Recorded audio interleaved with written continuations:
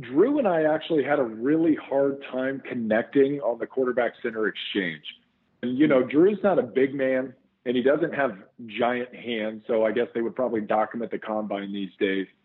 But we had the most difficult time to the point where our offensive coordinator, Cam Cameron, he made me take off my glove on my snap hand because he thought the super sticky gloves that they've got now, he thought that was causing me to drag the ball back out. He also made me have the NFL logo that's on the ball, the gold shield. He made me place that in my palm every time I snapped the ball, which became a habit of mine. So every time I came up, no matter how the ball was facing, I put that gold shield in my hand because he thought that was causing it to slip out of Drew's hand. And the other thing we did, and this just totally chapped my ass, was we'd come out to practice early. And of course we'd do quarterback center exchange, but Cam would have a camera right there up underneath my bum, videotaping the ball in Drew's hands. And I mean, it was almost invasive is the way I felt about it. Yeah.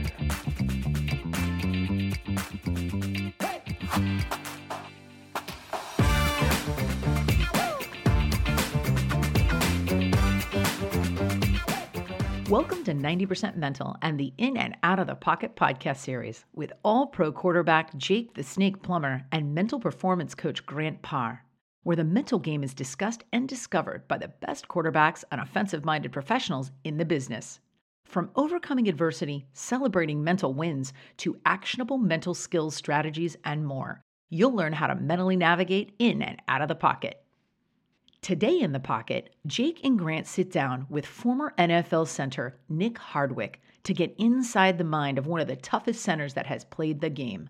Nick shares intimate stories of Drew Brees, Doug Flutie, Kyle Orton, and especially Phillip Rivers, where you can get a front row seat on what made each quarterback so special.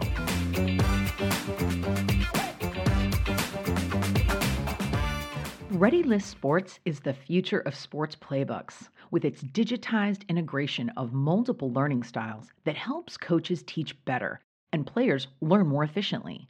Engineered by former professional quarterbacks, ReadyList Sports' revolutionary play drawing tool will save coaches countless hours creating plays. ReadyList Sports also provides the players accessibility to study their playbooks using the ReadyList Sports app for iOS and Android.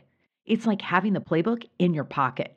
The best part of ReadyList are the auto-generated tests the players take after studying that help ensure retention of your plays.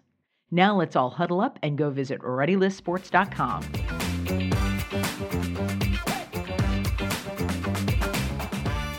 Welcome back to the In and Out of the Pocket podcast with Jake the Snake Plummer and myself, Grant Parr. We are really excited to bring the show to you to talk about the mental game. And today, typically we bring on quarterbacks and quarterback coaches, but today we have a special guest, more of a outside of the pocket guest. But before we get into who we're bringing on today, how you doing, Jake?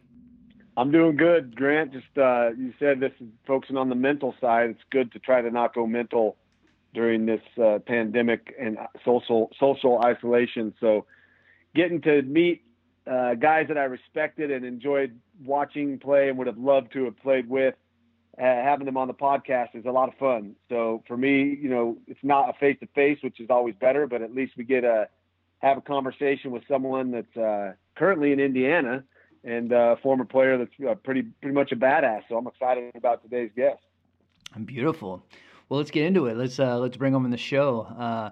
This individual played in the league for over 10 years or about 10 years and just battled it out in the trenches for the San Diego Chargers and earned Pro Bowl honors in 2006. And so I'm really excited to bring you on here today, Nick Hardwick. How are you, bud? Grant, Jake, I'm doing fantastic. I appreciate you having me on, and I'm honored to be with you guys.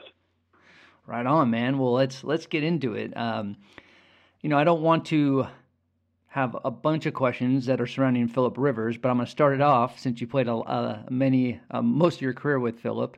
Awesome, yeah. But you both were drafted the same year in 2004. What was your perspective of Phillip as a quarterback, as a rookie, and how different of a quarterback did he change throughout the years when you left the game? Yeah, super interesting question. We did come in together. We were he was the first rounder, obviously. The Chargers selected Eli Manning and then traded for a bunch of subsequent picks. One in the third round that year. I happened to be a third rounder as well, but I wasn't the associated pick. It was a kicker from Iowa named Nate Keating, who was taken number 65 overall. I was 66. And then the following year, the Chargers drafted Sean Merriman, who was also part of that Eli Manning, Phillip Rivers trade. So big bounty full for the Chargers on that one, and it really did help set the tone for what we were going to be for about the next decade. And Phillip coming in, his personality never really changed from the time he was a rookie until the time I left him, and we're still best friends today. I talk to him every other day. We text every day, and I love talking about him because he's just a fascinating human. He's an unbelievable person, first and foremost. He's a tremendous Hall of Fame caliber quarterback, and I hope he gets a great opportunity here in Indianapolis. But as a rookie, when he came in, he was sitting behind Drew Brees. Now, the Chargers had just coming off of a 4-12 year in 2003, which put him at the top of the draft that year. They had had some bad years with Drew at quarterback. One of them going 1-15. Drew had been benched multiple times for Doug Flutie, who was also still on the team when I was there, which was just an awesome, awesome experience. I got to snap to him in games 2 times, and I think about that all the time, and just the way he saw the game and called plays in the huddle. And just, he was 41 years old, but he won every sprint that we ran. He was just, his youthful exuberance was really something to behold. And he was just great to be around. I mean, he was just a great, great dude. He drove a Dodge Viper occasionally to work. He drove a 1979 Pontiac Firebird, the same one that Rocky drove in Rocky 1, and black with the gold bird on the front. I mean, T-tops. He wore acid wash jeans and had the Leonard Skinner T-shirt and still rocked the mullet when I was playing with him. But he's just an unbelievable dude. But there was no mistake my rookie year, and we had training camp up at the Home Depot Center in Carson my rookie year. Phillip was holding out for a contract. He didn't end up showing up until the very last day of training camp. And there was no mistake to the rest of us that Drew Brees was the quarterback in charge then. It was the very first day of training camp. Drew kicked all of the coaches out of the meeting room, and he decided to put his thumb on that team right then. And he said, we're having a players-only meeting. I'm going to lead it. We're going to establish our goals, and we're going to establish how we're going to get there. And I thought, sitting there watching him, I was obviously a huge Drew Brees fan. He was the reason I walked on to the Purdue Boilermakers when I did my 4th semester at school there, because it was part of Brees Mania. People were lighting couches on fire after Purdue ended up qualifying to go to the Rose Bowl for the first time since 1967. And I was a huge Drew fan, but I also knew the struggles that the team had had with Drew at quarterback and the struggles that he had had at the position himself, because the team was still rebuilding and they hadn't quite had the necessary pieces around him. So when he was standing up, kind of giving the speech after I had been at press conferences standing next to Phil, who they just drafted their number 1 overall, I thought, well, this is just odd. Like, how is this all going to work out? But Drew, we ended up that my first year, my rookie year, going 12-4. And there wasn't much looking back. There wasn't really an opportunity for Phillip to get in there following that season. There was a moment at the beginning of the year, and I remember 2004, Jake probably remembers this. I think we were at Denver. We had just lost a heartbreaker in Baltimore, and we were 1-1 or 1-2, and we were trailing pretty big at halftime, and Drew ended up leading us to a comeback victory. But they had told Phillip, they said, if we didn't come back and win that game, be ready, son. Your time is coming next week. But Drew ended up, I think, coming back, and I believe it was at Denver. And the rest kind of is history until the following year when we went 9-7, and Drew tore his arm up again against Denver. John Lynch on the free safety blitz off the edge almost ripped Drew's arm off. And on a stupid play, Jake. I mean, this was the dumbest play call. We had been begging our offensive coordinator not to call this into what we called the Lynch blitz, which was the free safety will off the weak side of the line of scrimmage, which you guys did all the freaking time. And it was just, we called it the Lynch blitz because it was John Lynch. And we had good plays that we could have run against it. And it just so happened that the naked boot was not one of them. And we knew that Drew was going to get hawked down by John. It was going to be a sack fumble, and it was going to be disastrous. We didn't think Drew was going to jump in there and get smeared over by the nose guard Gerard Warren and almost rip his arm off. But, that was a bad leadership moment, not listening to your personnel and understanding what to do. But, Grant, to get back to the question about Philip Rivers, I mean, he's always remained steadfast in who he is as a person. He's got a very stable bedrock underneath all that you see on game day. He is one of the most faithful men that I've ever been around in my life. He's an uber devout Catholic. His entire family is, and he prioritizes his life. And it's been known probably since a very early age. It's faith, family, and then football, and everything has to fall into that order. And he does not sway from that, and he does not veer. And that's one of the coolest things about him, is that I think from a very early age, he's known exactly who he is. That's awesome to hear, man. I've been a big fan of Phillips for years and years. Living here in Denver now for about the last 8 years, I hear everything they want to say about Philip. And all I ask them is I say, you don't like him if he's with the Chargers, but tell me if he was on your team, how you would like having a quarterback like that. And we've had some turds come through here lately with no passion, with no energy, with no hey, dudes, let's go. And that's what I love about him. That's what I've always loved about, my quarterbacks that I like and my teammates that I liked. And I felt like you got to have someone like that at your QB position. With that said, you mentioned some badasses. Breeze, Doug Flutie, I'll argue, is the greatest quarterback to ever play the game. And I will argue and almost win some of these arguments because, he was what, 5'9", maybe 5'11" with that bouffant mullet. Yeah. So his skill set may be the best in the entire history of football. My question for you, though, is so your favorite QB you ever took a snap from, who had the softest hands, man? Tell me. Well, I tell you, my college quarterback was Kyle Orton, who you mentioned. Another good dude. He's a very good dude. Yeah, he was my college quarterback, and then I get to the league, and it was my college hero, Drew Brees, and then it was Doug kind of sprinkled in there a little bit, and then Philip Rivers. Drew and I actually had a really hard time connecting on the quarterback center exchange. And, Drew's not a big man, and he doesn't have giant hands, so I guess they would probably dock him at the combine these days. But we had the most difficult time, to the point where our offensive coordinator, Cam Cameron, he made me take off my glove on my snap hand because he thought the super sticky gloves that they've got now, he thought that was causing me to drag the ball back out.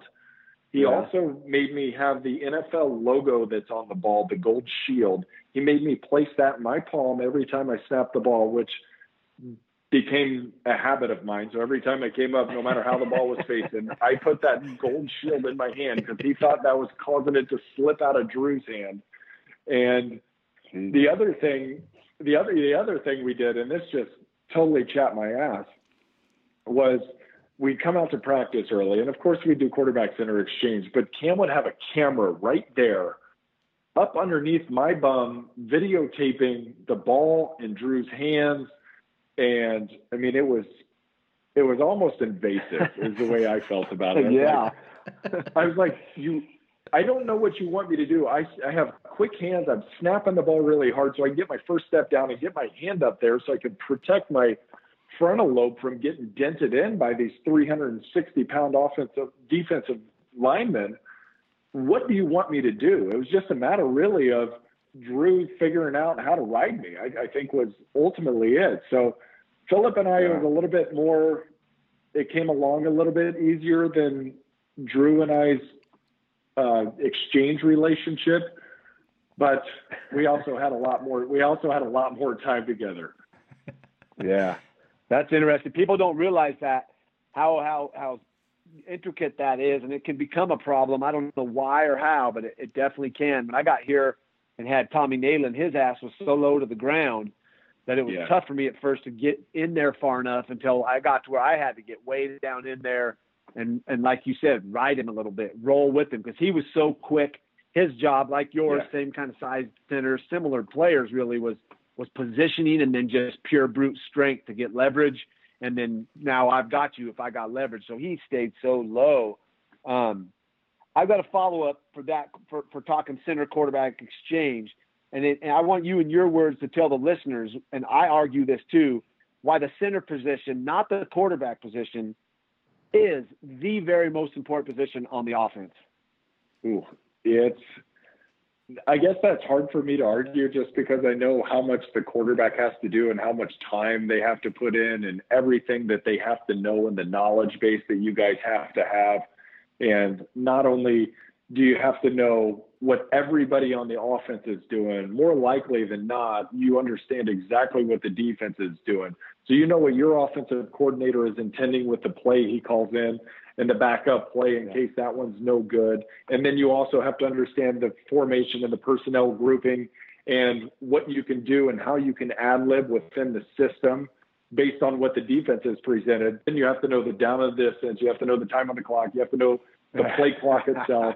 You have to factor in the defensive coordinator and his likes, his dislikes, and basically his signature calls at certain times of games and have all of that rotating through your head at the same time. And then have people coming at you, and especially when you played, having people come in to try to take you out of the game physically, and to be able to stand there with courage under fire while bodies are flying all around, mayhem is happening, the crowd is going crazy, the clock's running down, and you know at the end of the day, it's not going to be the offensive lineman that anybody blames. It's going to be Jake Plummer. It's going to be Phillip Rivers. It's going to be the quarterback who ultimately either makes the play or doesn't make the play.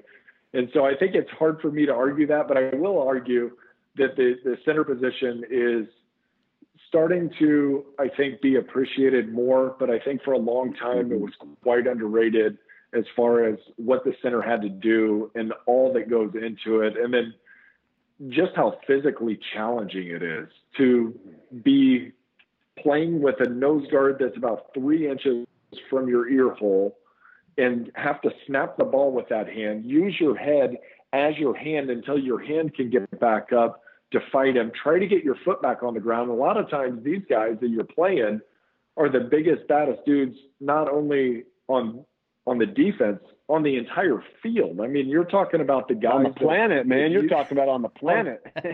Right. We are 100%. And so I think people are starting now to appreciate how valuable the center is from a leadership standpoint, setting the tone in the huddle, commanding until that quarterback steps in there and you tell everybody in that huddle to give him your eyes, and then you set the tone on the break and you get up to the line of scrimmage with the right tempo and you jog back appropriately. And, you know, when I was the center, I thought a big part of my role was being kind of the cheerleader as well, keeping everybody positive and optimistic through practice, through meetings, on the bus rides to and from games, whether we won or lost, on the way out of there, and really just having an overall optimism that everybody could radiate off of. And I thought that was the center's job in the huddle, was to really set the tone of the whole operation. So you almost are arguing my point, but then you kind of back me up on this is why. What you just said is you do it all so behind the scenes. Like no one knows who you are really until you have a horrible game and your QB gets hurt. You hand the ball to me in order for me to do all of what you just said, process the defense, make the play, have the guys come after me. Without the center, there's no giving the ball to me. So to me, you're the very most key important piece of any offense, because I played with Tommy Nalen, who was probably one of the best centers ever played. He knew my checks. Yep. He knew my reads. He knew the check to go to. He knew the defense, the secondary. He knew what everybody had to do. He could read the signals from the sideline and tell me sometimes when I forget to play. So to me, it's like there's a quarterback who's 295 pounds, who's strong, he's agile, he's super uber smart. He knows everything also, yet he does it all incognito behind the scenes and doesn't even get paid to as close to the quarterback. So very underappreciated. You're a badass, dude. I would love to have played for you. Everything you say makes me want to play with you. God. So it was so much fun. And to kind of come full circle, Grant, your question about Phillip Rivers, I always tell people this. Phillip is basically an offensive lineman trapped in a quarterback's body. If he happened to be 295 pounds, he would have been a hell of a center because he's got that kind of fight and toughness and grit, and he's not going to let his teammates down. He's not going to let an injury hold him back. And I'm telling you, he has played through some nasty ones. I mean, there was a season in 2013, 2014 where he had some bulging disc in his back. And he had legit drop foot. Like during the week, his foot would not pick up. He couldn't tell his brain could not tell his foot to lift his toe up because the nerve was all impinged. And he would call me during that season and he'd say, I don't know how I'm going to get through this game, Nick. I don't know how I'm going to do it or if I'm going to be able to do it. And I'm just, as a friend, and I was out of the league at that point, I said, just as a friend, I mean, take care of yourself, man. This is long term. And then sure enough, I was calling the games. I was either a field reporter or the color analyst. Sure enough, he'd come marching down that tunnel and run around and scrambling like nothing was going on. I mean, as good as he possibly could scramble. He sure was no Jake Plummer, but he worked the pocket, man. He'd work the pocket. Exactly. That's right. But I mean, some of the things that he's played through, torn ACL, broken fingers, cracked ribs that he would get shot for all season long. I mean, that is one tough sucker. And I always tell people he's the toughest guy I ever played with at any position. Wow. Well, I do want to get into your mindset during a game. When you're playing on the field, what is that one thing that you love the most that a quarterback does during a game? And what is that one thing that drives you crazy that a quarterback does during a game? Oh, well, I can speak from experience. Fans will see this about Phillip too, is that he's just super emotional, and he rides the waves of the game, which is incredibly fun. But I always thought at times there was moments where I'm like, hey, just tone it down a little bit. Don't talk to this ref that way because it's not going to come out on you. It's going to come out in a holding call or a false start on us. So let's tone that down. And this was fun too, is he always liked to talk trash to the defense. And he was so good at it because he knows their assignments. He knows where they're supposed to be, and he knows who blew it and allowed the big play to happen. So he'd be jaw-jacking the defense. And I thought a lot of the times it was to get him going because he really liked to play at an elevated state, like playoff type atmosphere, Monday Night Football, Sunday night, those kind of real ruckus, pressure-filled games. He loved those kind of games. And the main games was the one that we knew, all right, let's be careful here because we know Phillip's going to piss off one of these gigantic defensive linemen. He's going to be jaw-jacking, and then you're really going to have to strap this thing up because, you're playing a regular Sunday day game. You're a veteran in the league. And as exciting as they still were, they weren't quite the playoff games. And I'm telling you, without a doubt, on those games, he would be talking. And I know it was to get him at an elevated place so he could be as mentally focused as he need to, so he could have as good of a game as possible. But it also put the pressure back on us. So it was kind of a love-hate because it made those, I don't want to call them meaningless games because every game in the NFL is meaningless, but it made those less pressure-packed games more pressure-filled and more anxiety-inducing, which ultimately, I have to say, did make it more fun. That's a good way to look at it, man. He was a fiery player. I love his passion. Those games to get through them, that's hard. So yeah, having a little extra burst is always good for you. Yeah.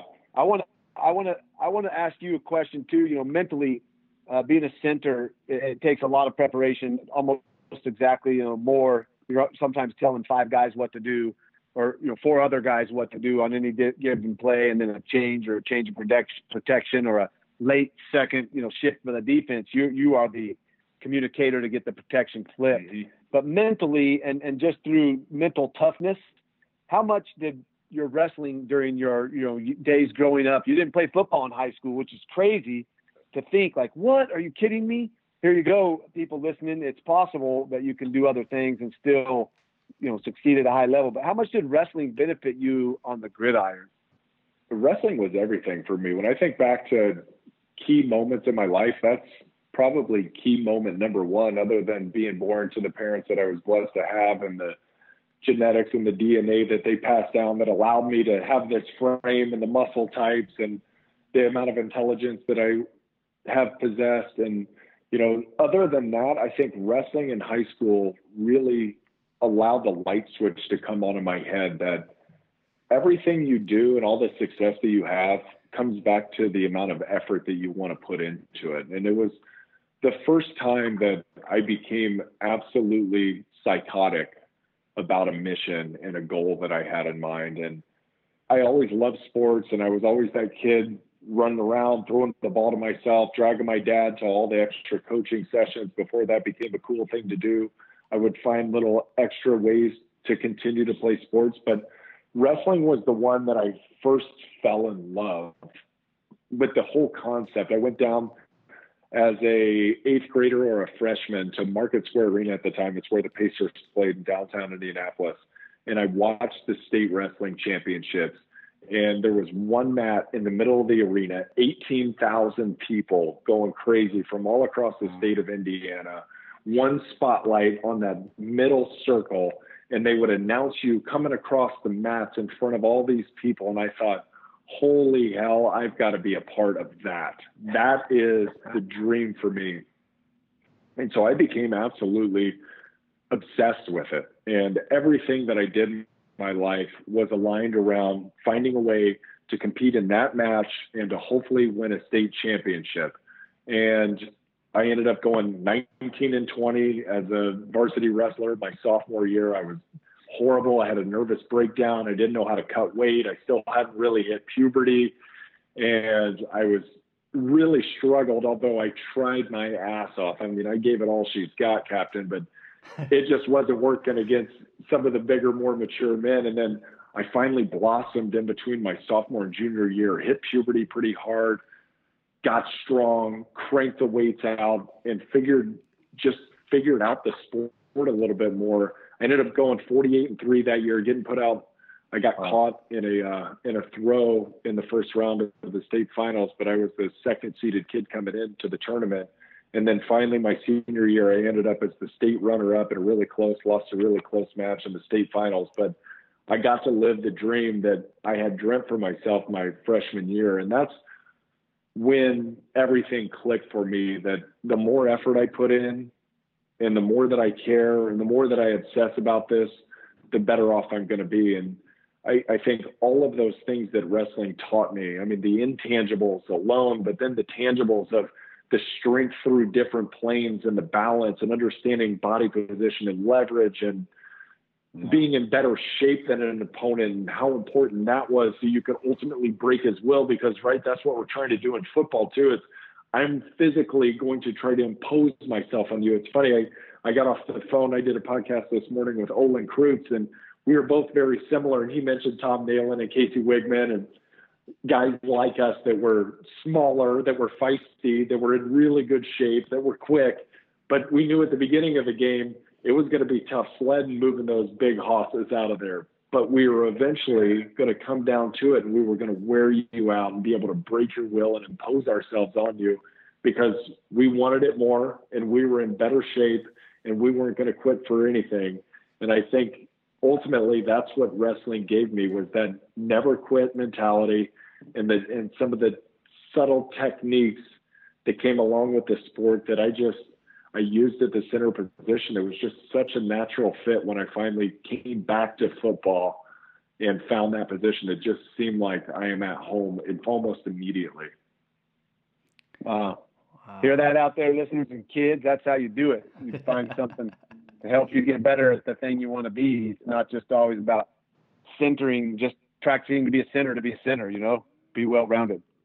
Big time. Oh God, 100%. I try to tell that to kids all the time. I mean, I think I saw the game slightly different than guys who had only focused on football and got in the box. And I think the rut of this is the technique and this is the only technique, where wrestlers put your body in strange positions to be able to achieve the ultimate technique, right? Which is kind of flowing. And I always kind of came back to Bruce Lee. It's like, be like water. When he expands, I contract. When he contracts, I expand. And when it comes time to hit, I do not hit. It hits all by myself. It's like, that's that martial arts, that kind of wrestler mentality. Yeah. It's like you train those techniques so well that you're not even thinking of them when you're on the field. You're not robotic. You're just very fluid, and you can really spring on somebody when the time presents itself. And I credit wrestling with a lot of that. Beautiful, man. Beautiful. Well, before we get into some of our out of the pocket questions, I wanted just to touch a little bit on leadership.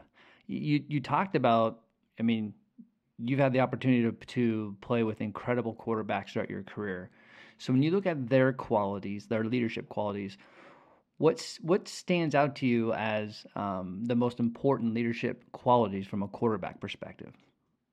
I think the most important thing to be a leader is that on any team that you're trying to lead, regardless of football team, other sports team, business organization, whatever team you're trying to lead, the leader has to care more than anybody else. And the leader can't just say he cares more than anybody else. He has to show that he cares more than anybody else. He has to put more time in, put more sweat equity in, be willing to go further, work harder, work longer than everybody else in that organization, because I promise you, I'm not going to follow somebody who doesn't care as much or more than me. And I think that's one common thread that both Brees, Rivers, and Doug Flutie had, is that they cared more than anybody else about the outcome of the game. And part of it is they were wired that way. They were just uber competitive, and you can still see it going into their 40s. And Philip's going to be 38 this year. And, you know, he is 38. He's going to be 39 at the end of the season. I mean, they are wildly competitive, and they're wired that way. But they also show it in the amount of effort that they put into the work and the diligence and the hours that they put in. And I think if you have any quality as a leader, there's so many different ways to do it. And I've seen great leaders that were introverts, great leaders that were extroverts. I mean, Brees and Rivers were completely different from a leadership standpoint, but the thing they had in common is that they cared more about the outcome of the team than anybody else. Well said. Well said. I'm going to ask you some out of the pockets here, man, because we're near the end of our podcast, and I just sometimes like to understand, with a few questions, a little more about our guests. And so these ones are going to be as quick as you can answer them, as easy as you want. 3 people, dead or alive, that you would want to have dinner with. Oh God, I love that. I would love to have dinner with Tom Brady, Brad Pitt, and one more. Maybe like an Abraham Lincoln. Ooh, throwing some old school there. I like that. Abe sounds like he would have been a pretty dope dude to hang out with. Totally. Doesn't he? Yeah, kind of a guy who thought for himself, didn't care what people thought about him, and just went with the role. I mean, wearing that beard and that hat like that, he had some panache, man. Oh God, he was super tough. The other one that I think would be super cool is Teddy Roosevelt. I mean, the guy he was a boxer. He was a tough guy. He was an outdoorsman, but he was also incredibly good at being the president of the United States. He started all the national park systems. So Teddy Roosevelt, I got to throw him in there too. And if I could take anybody else, I guess I'd take off Tom Brady for Teddy Roosevelt. Yeah, there you go. Nice mix. Because you spoke of presidents, I have to ask one more out-of-the-box question, out of the pocket. I mean, if you had a one question right now and you stumbled across Donald Trump, what question would you ask our current president right now? If you could go back 4 years, would you run for president again?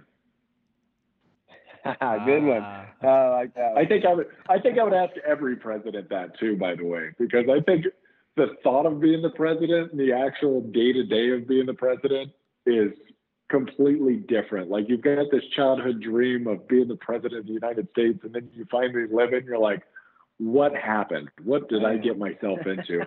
I mean, I got to give him credit though for being, 73 years old and his ability to work, whether you like the politics or not, the amount of work capacity that man possesses, and I think all presidents ultimately have this, is the ability to just continue to work. It's just unbelievable. Yeah, I gotcha. Those are my questions, Grant, unless you have one for Nick. Yeah, man. Throw it at him, man. All right, man. This is I'm going to tap into your spirit animal. So, if you were going to transform yourself into your spirit animal on the field, so if you could turn into an animal on the line of scrimmage, what would it be? Oh, I love that. And it's fun because I used to, when I was a younger version of myself coming into the league, I was small, I was wiry, and I was super feisty, and I was really athletic for the center position. And my strength coach used to call me the big cat. And so I always, and I love going to the zoo and looking at the cats, right? Like the big ones. I don't like house cats. Not a huge fan of that, but like the jaguars, the mountain lions, the lions, the tigers. I mean, those things are the jam for me. I mean, they are just so mystical. It's just wonderful to look at them. So I think I would turn myself into a jag. Beautiful. Jaguar. Yeah, I like it. I like that one. And if you can go back and do it all over again, if you could play one position outside of being a center, what would that be? I'd be a tight end. You look like a tight end now. Yeah, I think I would love to be a tight end. If my boys want to get into the game, it's like, hey, dude, you got a couple positions to choose from. I mean, you get ultimately put in the spot that your body's designed for. But I would say quarterback or tight end for sure. I mean, tight end's so much fun. You get to block, you get to mix it up in line, you get to go out for passes, you get to do it all. I think it's a super cool tweener position, and I think it would be a ton of fun just watching these guys run around and catch touchdown passes, spike the ball, and be goofballs. I love it, man. You know, you're another position that I think is right behind quarterback as far as importance is that tight end position. Like center, quarterback, tight end, you got those three covered. It's like having a good infield up the middle. Pitcher, shortstop, second base, center fielder, catcher. Boom. Totally. Nice. I love how you describe it. Yeah, I like how you describe that there. That's the truth. Yeah. Who was your tight end? I played with a lot of them, but I guess one of my favorites was Chris Gedney down in Arizona. He was a really good tight end. I played with Shannon Sharp up here. Jeb Poutier was a tight end for a while. Dwayne Carswell. I mean, we never really had like one solid. I never had that dude that was with me for 6 years straight with Arizona and then here in the Broncos. But again, it's when we had a good one or we had two good ones, man, we could roll. I love twins formations, two tight ends, two receivers, one back. You could flip any play. I love it. Either way, it was just when you had two guys you could trust, that was a fun deal when you had good tight ends. Yeah, I am totally with you on the two tight ends. You can run the ball either direction, balance formation, you can pass, you can do it all. I think it's the most potent. I'm 100% with you. And do you like when you think back to your career, Jake? Do you think, man, if I would have had like that Antonio Gates or that Hall of Fame type tight end that was by my side the entire time, would it have been different? I think so. You know, there was times where you needed that guy from that position that could also stretch it and get those guys back off, you know, get them out of there. Yeah. Like I said, though, I had some pretty good ones, but no one that was just like a perennial year in, year out badass. You know, I think about that a lot sometimes, but I actually love that, you know, myself being, you know, not the greatest or not the best ever, but it was the will and the heart and the effort that some of my guys that were lesser known players like a Reuben Drones, a running back, that I just felt like was one of the most bad running backs I've ever played with because of his heart and his effort. And when he got the ball, it was like, I'm not getting 1 yard. I'm going to go get 2.5 yards, even if I got to sting somebody.